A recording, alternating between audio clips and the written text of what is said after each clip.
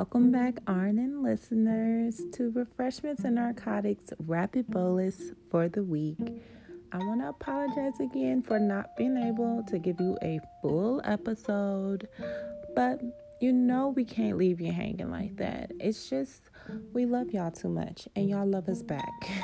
So, before we go on a nice little vacation, because Nurse Ebony is out living her best life in Japan.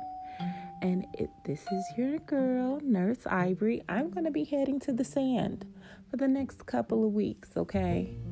So we need to leave you with something. And why not a growing experience? Because that's how I'm going to look at this so I don't feel even more terrible as I'm telling these stories. But this week, we decided to be very transparent and talk about some errors or mistakes that we've made as nurses that helped us grow within our career.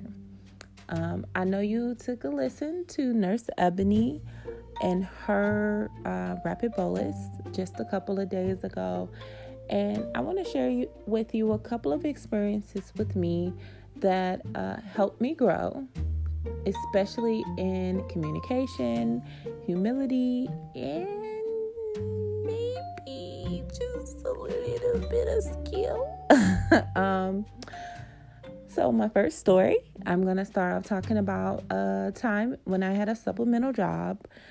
I was a 2-job nurse shorty. Okay. I was trapping at 2 different hospitals. And the second hospital I was at, I was working in like a GPU area, like a telemetry GPU. I don't know if you guys remember, but in my background, I started in an intermediate care at a health system that literally every role and task was like divvied out to a specialty, if that makes any sense.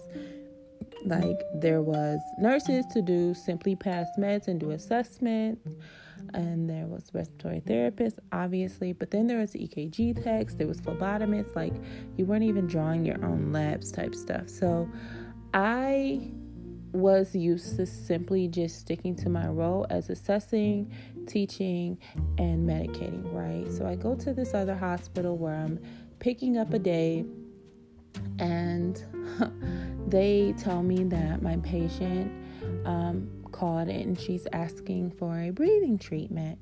Now, I don't know about y'all. I know they taught us something about respiratory treatments in nursing school, but at this point I had been about a couple years removed from school and had no practice with nebulizers outside of watching respiratory therapists give nebulizers.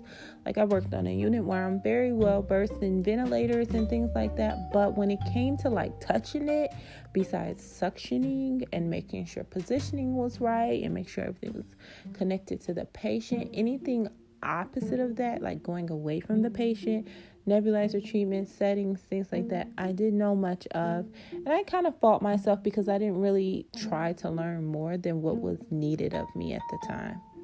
Rookie mistake, right? So the patient said she wants a breathing treatment, and I'm like, cool. Where's the respiratory therapist to give it? And they said, no, boo. You give those. I'm like, okay.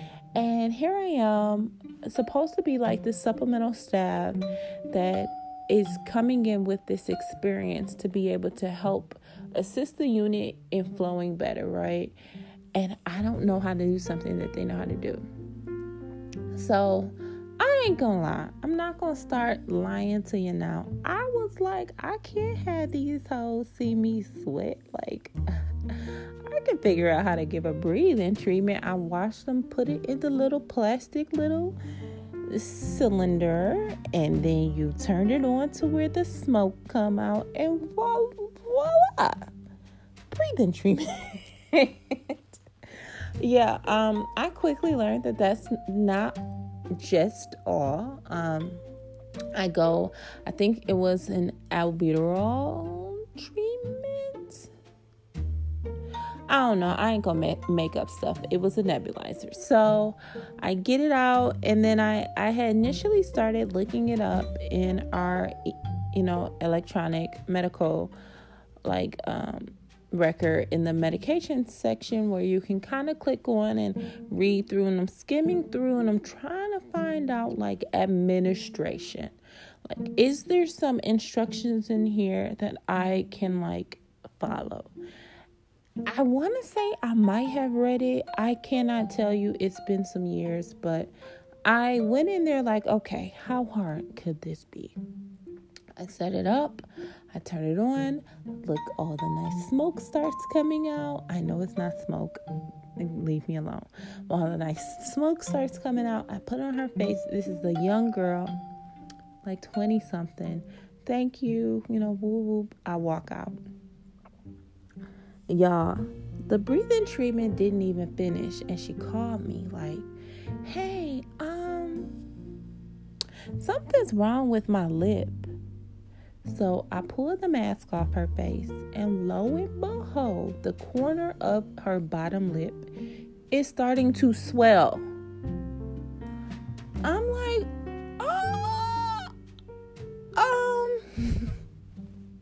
I froze, y'all. I froze.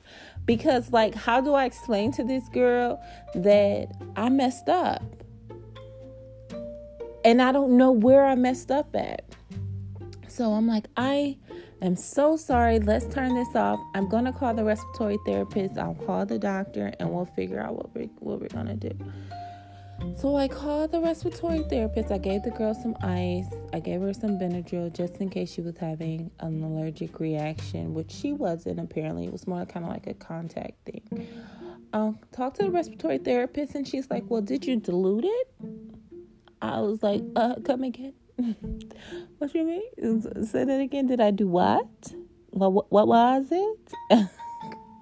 She said, did you dilute it? And I'm like, I was supposed to do that. And that's when I learned you cannot be scared to ask questions, because I could admit to myself that I am not confident in doing this.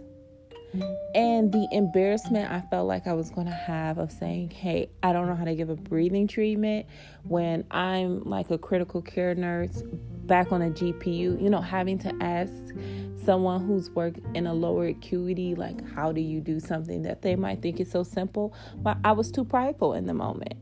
And my pride and my lack of humility and my arrogance led to the patient walking around looking like somebody sucker punched her in her lip. Thank God, she, wasn't suffering an allergic reaction. But because of my own personal issues, she suffered. And I apologize wholeheartedly to her. I made any mistake. I made an error. And, she said, it's okay. I'll be okay. It's okay. And her ability to forgive me told me, like, you don't need to be doing this again.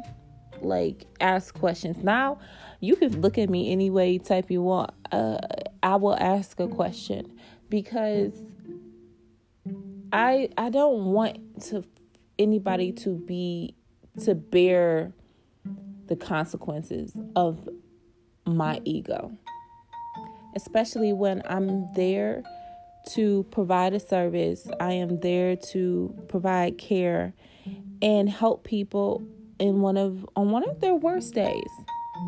So that's my first error.